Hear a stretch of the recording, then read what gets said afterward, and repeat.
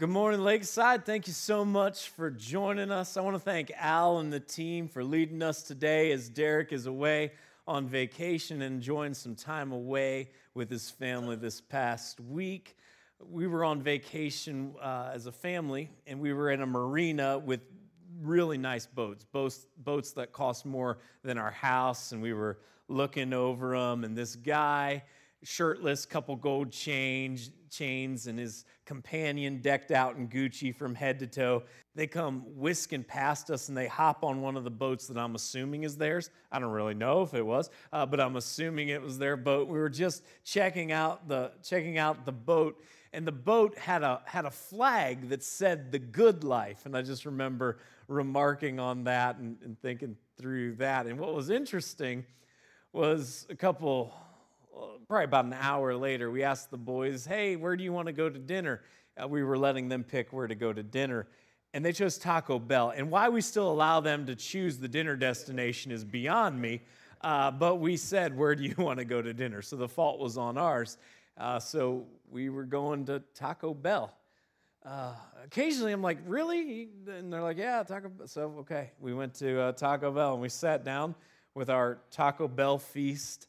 And one of my boys is eating his taco, and he stops and he said, "This is the good life." Like as he's eating Taco Bell, and it just dawned on me that in life frequently our thought process of what the good life is, it changes, and it certainly changes in different seasons of our life. And this is why it's absolutely essential that we set markers and we set goals for ourselves so we know what we're aiming at. So once we achieve it, if we don't set a marker and if we don't set a measure of success for ourselves, the problem is we set ourselves up to never experience contentment. And the New Testament tells us that godliness with contentment is great gain. That godliness with contentment is great gain. And the problem is if we don't set up targets and measures for ourselves to target and measure our success, then as soon as we experience something, we want to look at the next thing. And we don't take time to celebrate the victory. We don't take time to celebrate the wins.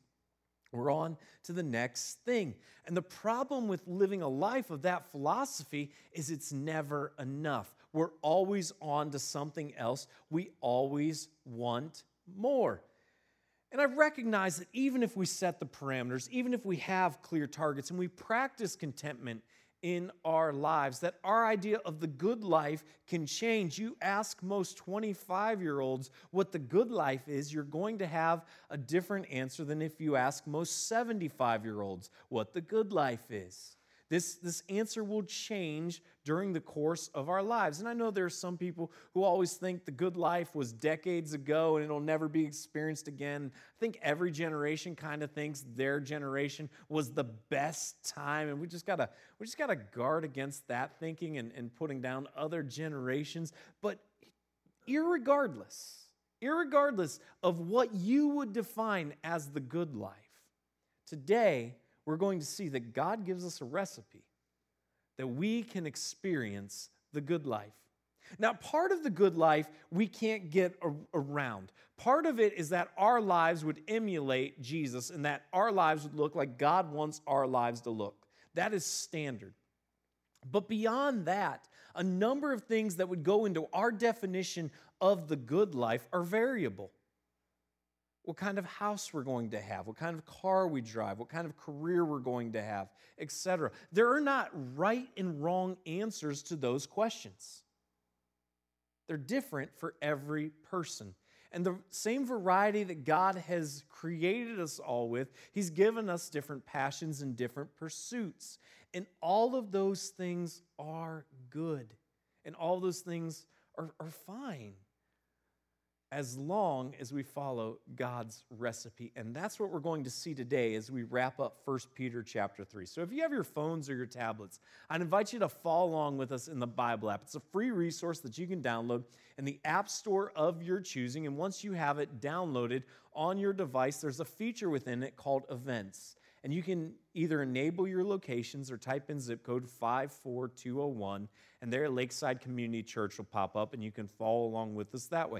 If you have a traditional Bible with you today, we're going to be in the New Testament book of 1 Peter. We've been walking through 1 Peter for the last few weeks, and today we're going to wrap up 1 Peter chapter 3. We're going to start in verse 10. If you're joining us via the stream, the verses will be available on the screen below.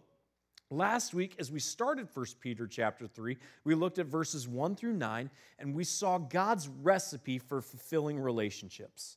We saw God's recipe for fulfilling relationships. And today, as we conclude 1 Peter chapter 3, we're going to see God's recipe for the good life, however it might be, you define it.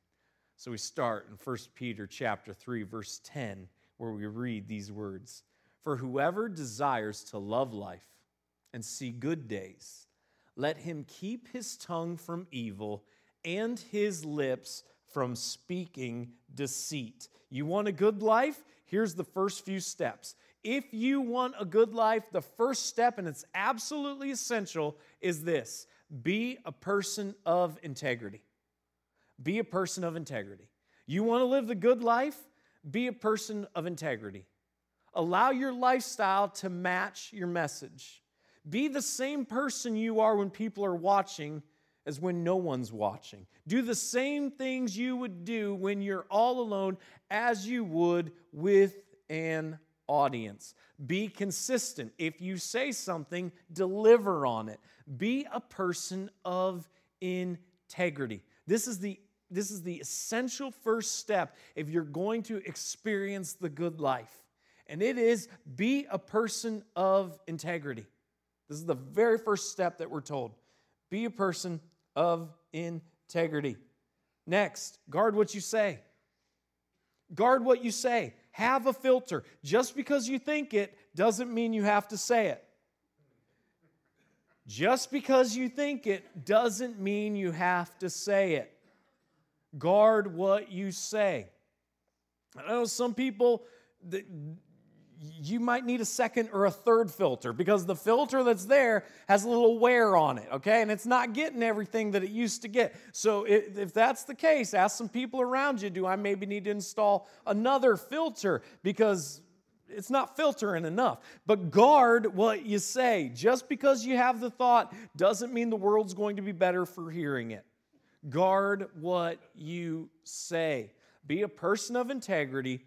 Guard what you say. And the next thing we see is to speak the truth. To speak the truth. Be a person of integrity. Guard what you say and speak the truth. And if you will do these three things, if you stop listening to me right now and you just do these three things, you will set yourself up for so much success. Please don't stop listening to me because there's a lot more we're going to unpack today. But even if you were to, you would set yourself so much further ahead of the rest of our culture just by operating as someone of integrity, just by guarding the words that you speak, and by being people who are truthful. You would set yourself up so far ahead of most of our society with these three simple steps: integrity, having a filter, and speaking the truth. And these are the first steps that God gives us here in 1 Peter chapter 3. Let him turn away from evil and do good. Let him seek peace and pursue it. So you're a person of integrity. You have a filter. You're truthful.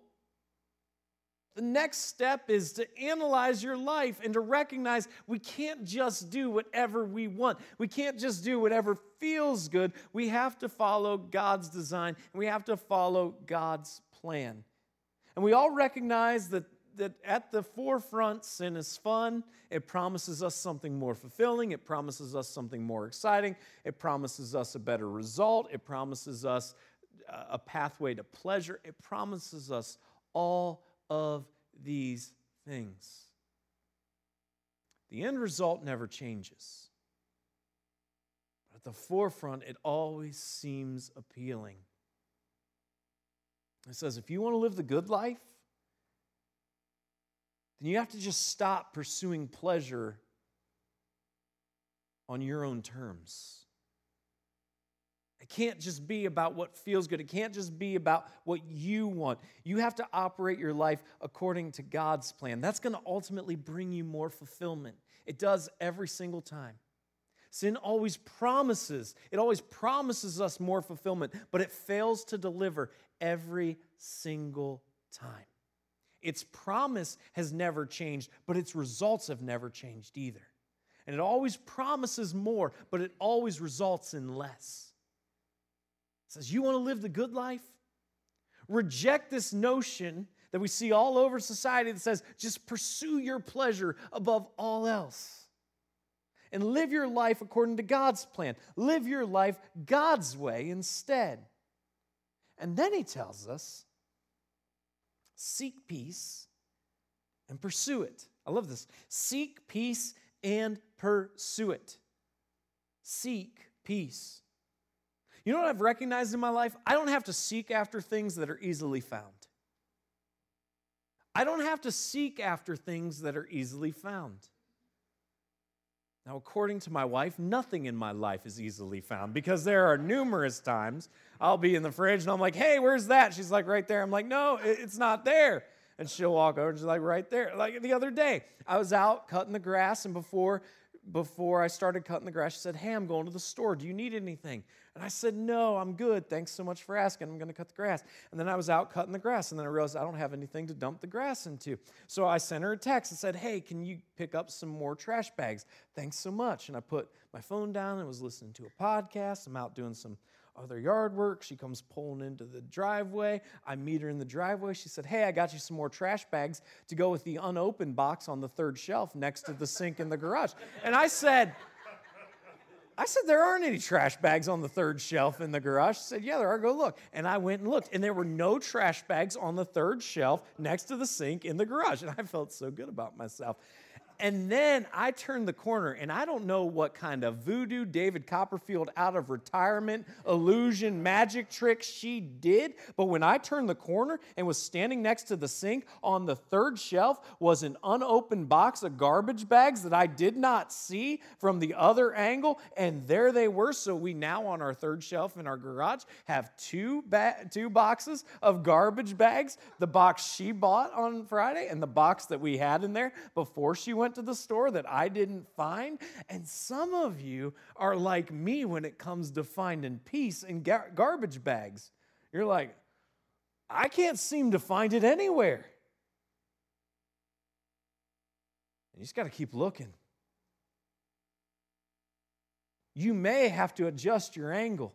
You may have to adjust your perspective a little bit.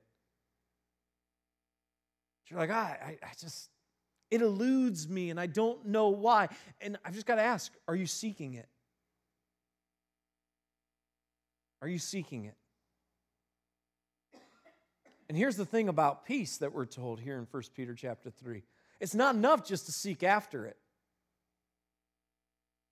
Because peace is like a kid with ADHD that just drank Mountain Dew and had a pixie stick playing hide and go seek. That as soon as you find them, then they take off and bolt. And now you got to run after them and catch them. It's not enough just to see, oh, that's where peace is. As people that follow Jesus, we've been called not only to seek it, but you have to run it down and you have to grab it. You have to be in pursuit. Because it can be elusive. But you want the good life? Be a person of integrity. Have a filter. Speak the truth. Don't pursue whatever passion you want to pursue, but make sure it aligns with God's plan in your life and seek after peace. And when you found it, run after it and chase it down. Because it'll be elusive. For the eyes of the Lord are on the righteous, and his ears are open to their prayer, but the face of the Lord is against those who do evil. What we're told right here is this is how we get God on our side. This is how we experience the favor of God in our lives. God has just told us, here's how. Here's how you win my favor. Here's the life that I'm looking for from those of you that follow me. This is what I desire of you. And I don't know about you, but if God's going to give me a recipe to discover His favor on my life, I want to lean into that. I want to hold on to that. I want to adopt it in my life. I want God's favor in my life and on my life. And 1 Peter 3:12 tells us exactly that. God is saying, this is the recipe to experience my favor in your life.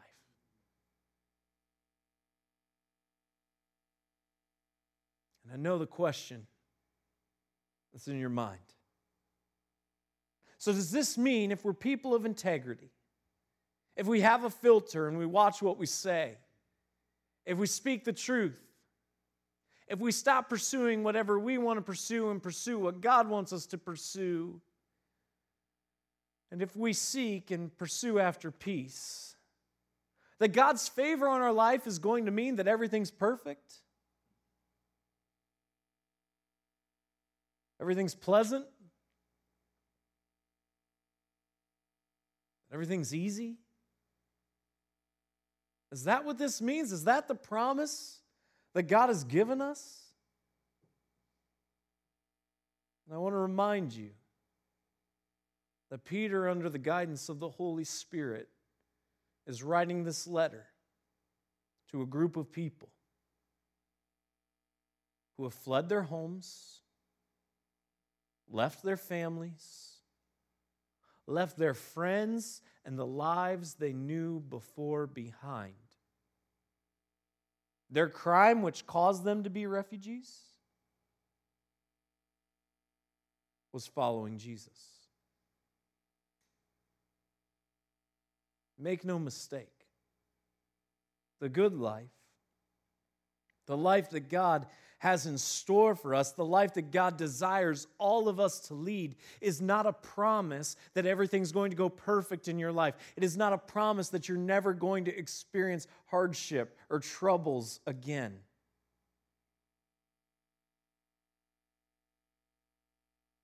But as we look at the end of 1 Peter chapter 3, we're given the perspective to recognize what happens when we experience those hardships, what happens when troubles come. Now, who is there to harm you if you are zealous for what is good? But even if you should suffer for righteousness' sake, you will be blessed. Have no fear of them, nor be troubled. Peter says, what bad thing can happen to you if the favor of God is upon you? What horrible thing can happen in your life? What could you experience in your life that is so bad if God's favor is upon you? And here's what we do. We start to formulate the lists. This could happen. This could happen. This could happen. This could happen. And this could happen. And all of these possibilities become our fears and our anxieties that play over and over and over again in the soundtracks of our minds. And in no way am I trying to say that the things that are on your list that right now worry you and cause an anxious feeling in your life, in no way am I trying to minimize those things. And in no way am I saying those aren't big deals. Because oftentimes they are. Oftentimes they're really significant issues. Oftentimes they're really challenging problems.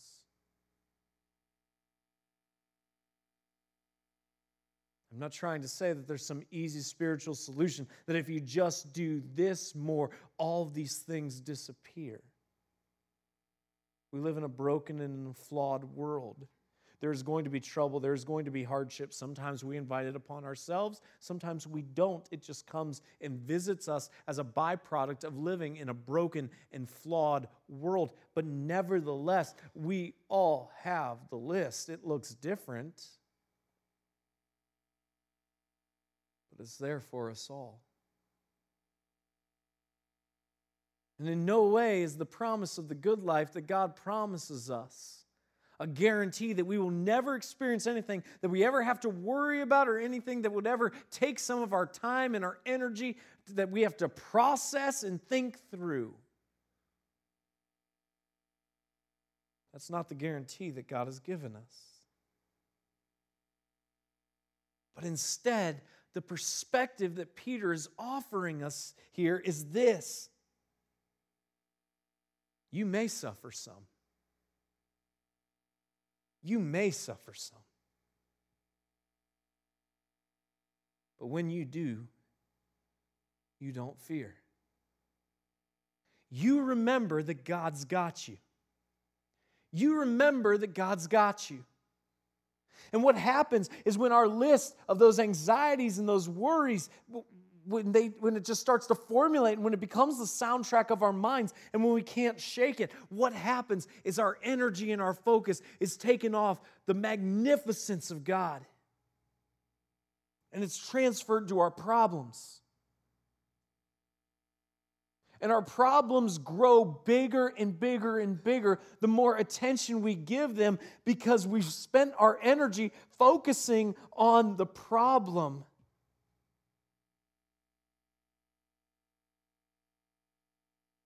Whether we realize it or not, we've diminished God in our minds by failing to remember, no matter what we face,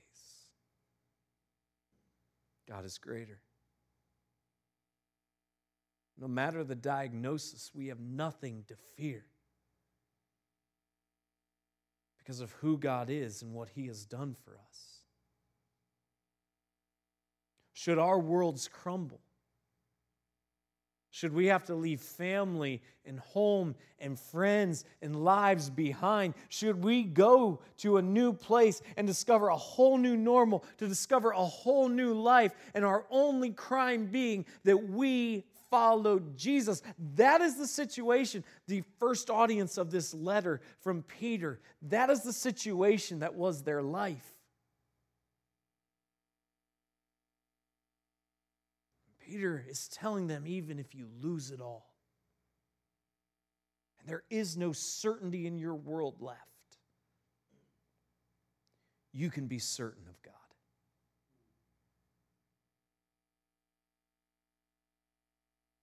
If your life is in line with what God desires, you have nothing to fear.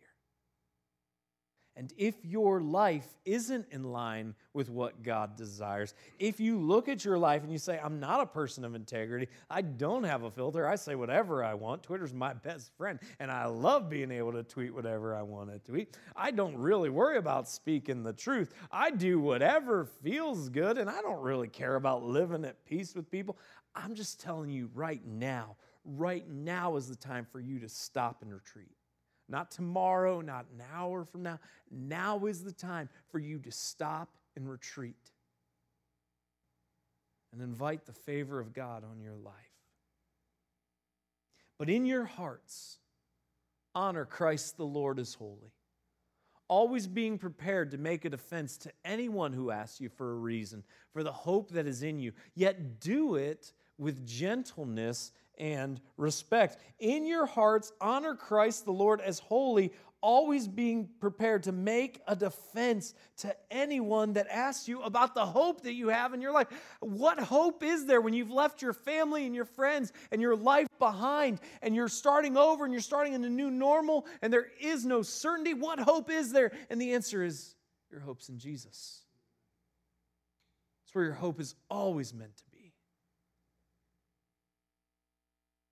And when your hope is solidly in Jesus and you allow the reality that God is bigger than your circumstances, that's not to diminish your problems. You have very real problems.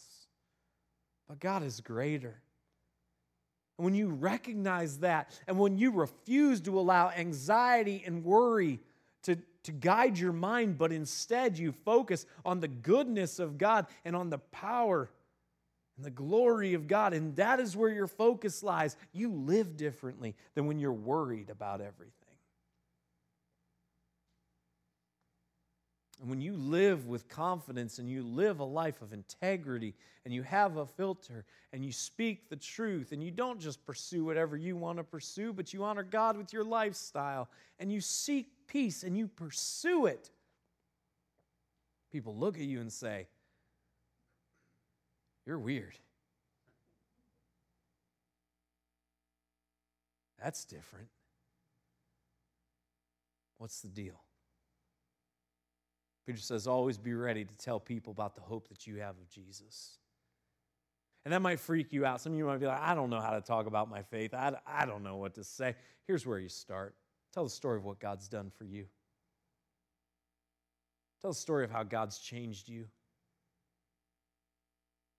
Tell the story of the difference in your life as a result of Jesus. And recognize God doesn't need you to win his arguments. God doesn't need you to win his battles. God isn't in heaven like, I really hope Joe nails this debate, because if he doesn't, this person's never going to discover me, and I just don't know what I'm going to do.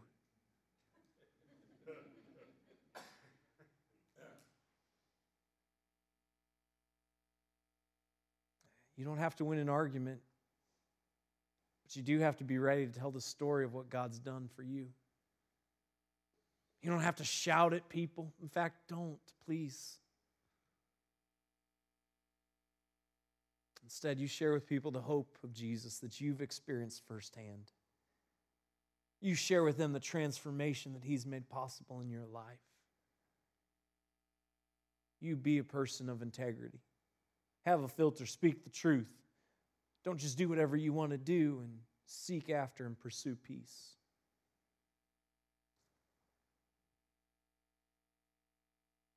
Having a good conscience so that when you are slandered, those who revile your good behavior in Christ may be put to shame. For it is better to suffer for doing good, if that should be God's will, than for doing evil. I'm fascinated by this. When you are slandered, not if. When you are slandered. For people who have been called for our lives to emulate Jesus, and so that we would live our lives in the same way that Jesus lived his life, and that Jesus is the one we follow, why would we think if Jesus was slandered and Jesus was misunderstood, we won't be slandered and we won't be misunderstood? Why do we think, well, Jesus was a pretty good communicator, but I'm a great communicator. So he was misunderstood and he was slandered, but I'm not going to be misunderstood or slandered. I'm going to follow Jesus, but people are going to see me different than they saw Jesus. It makes no sense. And I recognize it doesn't feel good to have people say mean things about you, especially when they're not true. That doesn't feel good. I mean, you're a sick kind of person if you're like, I just can't wait till somebody says something real mean about me that isn't true. Like, no. You need a psychiatrist if that's you. Nobody is like, hey, I really hope they make up some mean lies about me and tell everybody about it. It doesn't feel good. So what's our response? To stick it to the haters. And that's biblical. And you know how you stick it to the haters? Not by shouting them down, but by living a life that honors God. So that when other people hear the haters, they look at you and they say, wait a minute. That doesn't make sense. You're saying this, this, and this, but that's a person of integrity. That's a person who speaks the truth. That's a person who's got a filter. That's a person who doesn't just do whatever they want. This is what God's called us to. For Christ also suffered once for sins, the righteous for the unrighteous, that he might bring us to God, being put to death in the flesh, but made alive in the Spirit. Peter goes back to the gospel. He says, remember what Jesus has done. That while we were sinful, God, whose standard is sinless, sent his son Jesus, full divinity, clothed himself in full humanity, so he was fully divine and fully human, and he came and he met God's standard, the standard of perfection, which we can't measure up to, and he died on the cross for the cost of our imperfection is death, and Jesus paid that cost. He paid that price for us, and he offers us redemption, that he is righteous and we are unrighteous, but he invites the unrighteous to join him in his righteousness, that God would do this for us. Peter goes back to the gospel and he uses it as a reminder that this defines who we are. This changes us at our core. Following Jesus changes everything about us. It changes us at our core.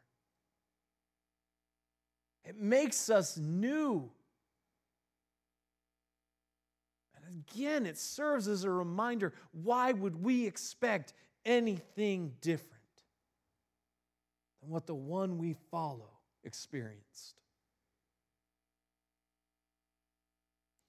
In which he went and proclaimed to the spirits in prison, because they formerly did not obey when God's patience waited in the days of Noah while the ark was being prepared, in which a few, that is 8 persons, were brought safely through the water. And now we get a little weird, okay? We just do. We're going to pull back the curtain. God pulls back the curtain into the spiritual realm, and you're going to want more answers than I can give you, and that's okay. We can talk about it for hours. It's a great conversation I'd love to have. But we get a little weird here because we don't have all of the answers. But what we do have is this. So Jesus comes down. He dies on the cross for our sins. At some point after Jesus died on the cross, he goes to the spiritual realm. Again, God pulls back the curtain for us here. And we don't understand all this, but Jesus goes into the spirit realm, and he goes and he proclaims the victory that he had just secured by paying the price for our sin once and for all. And who does Jesus go and proclaim this message to? He goes and he proclaims this message to a group of demons who have been in spiritual prison for thousands of years. We have to go all the way back to Genesis chapter 6, where we see in the time of Noah just outright wickedness in the world. And we might look at our society, and we might look at our culture, and we say, what is happening? I just want to remind you that as bad as it might appear to us to be now, it's nothing compared to what it was like in the times of Noah. And you're like, how do you know that, Brian? Here's how I know it. In the times of Noah, there were 8 people who followed God. 8. Noah and his family. And some of the demons who were going out and bringing about all kinds of wickedness into the world that you can read about in Genesis chapter 6. God takes and he puts them in a spiritual prison, and it looked to them like they were winning. I mean, you look at the population of the world, and certainly wasn't populated as large as it is now, but you look at the population of the world, and there are 8 people that followed after God, Noah and his family. It looked like the demons were winning. God puts them in prison. And Jesus has paid the price for our sins once and for all on the cross. And he goes and he declares his victory.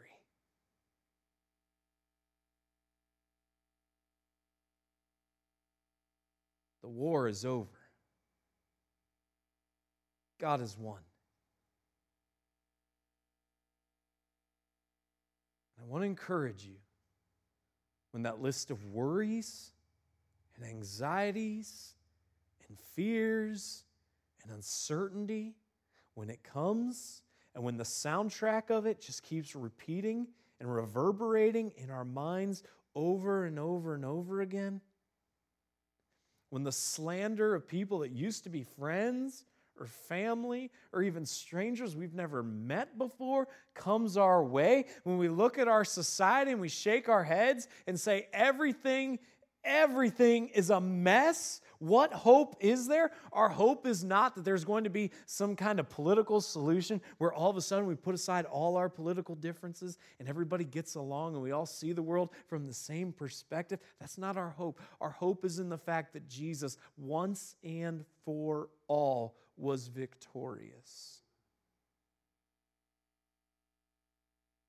No matter how hopeless things appear, we have the ultimate hope. And when that list just keeps getting bigger and louder in your head, I want you to remember the victory of Jesus.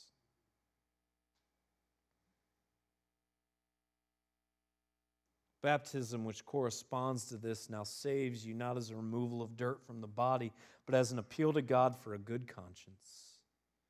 Through the resurrection of Jesus Christ, who has gone into heaven and is at the right hand of God with angels, authorities, and powers, having been subjected to him. And he's talking about baptism here, not as water baptism, and he draws the distinction here, as he says, not as a removal of dirt from the body. He's talking about the spiritual baptism that happens at the moment that we make the decision to follow Jesus, that we are united with Jesus in his death, burial, and resurrection, that we are joined together spiritually, that we who are unrighteous are now seen as righteous as a result of what God has done, that the Spirit comes and resides within us. That is the Spirit baptism that is talked about here at the end of 1 Peter chapter 3. And he says, you remember this. And why does this matter? Because Jesus is supreme over everything. This doesn't mean your troubles, this doesn't mean your circumstances don't matter. It doesn't mean that you won't have real problems. You will.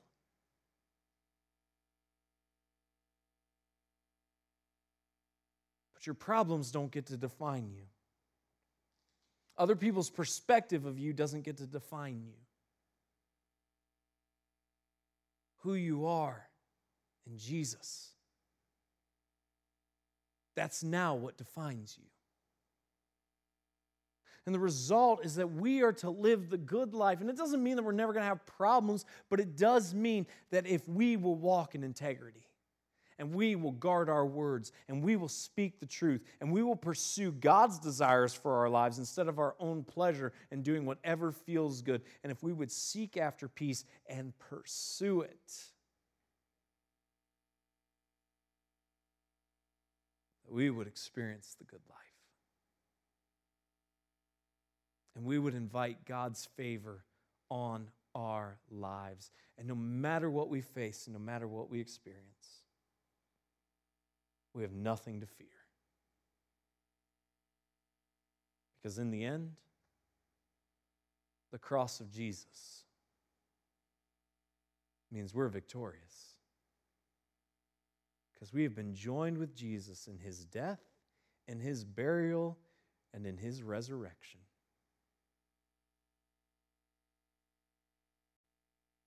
And the challenge is when the anxieties and the troubles come and plague our minds, to redirect our focus and remember the greatness of our God. God, I pray that we would be people that live the good life, that we would be people who walk in integrity, that we would be people who watch what we say, that we would be people who speak the truth, that we would pursue what you would have for us, God, and your plans for our lives, that we would seek peace. And when we find it, we would chase after it. And and run it down. And God, we know we'll experience troubles in this world. We know we'll be misunderstood. But I pray that we would be people that in those times of trouble and in those moments of being misunderstood, we'd force ourselves to remember that you are greater than anything we face. Comfort our hearts, encourage our souls as we live for you, Jesus. In your name we pray.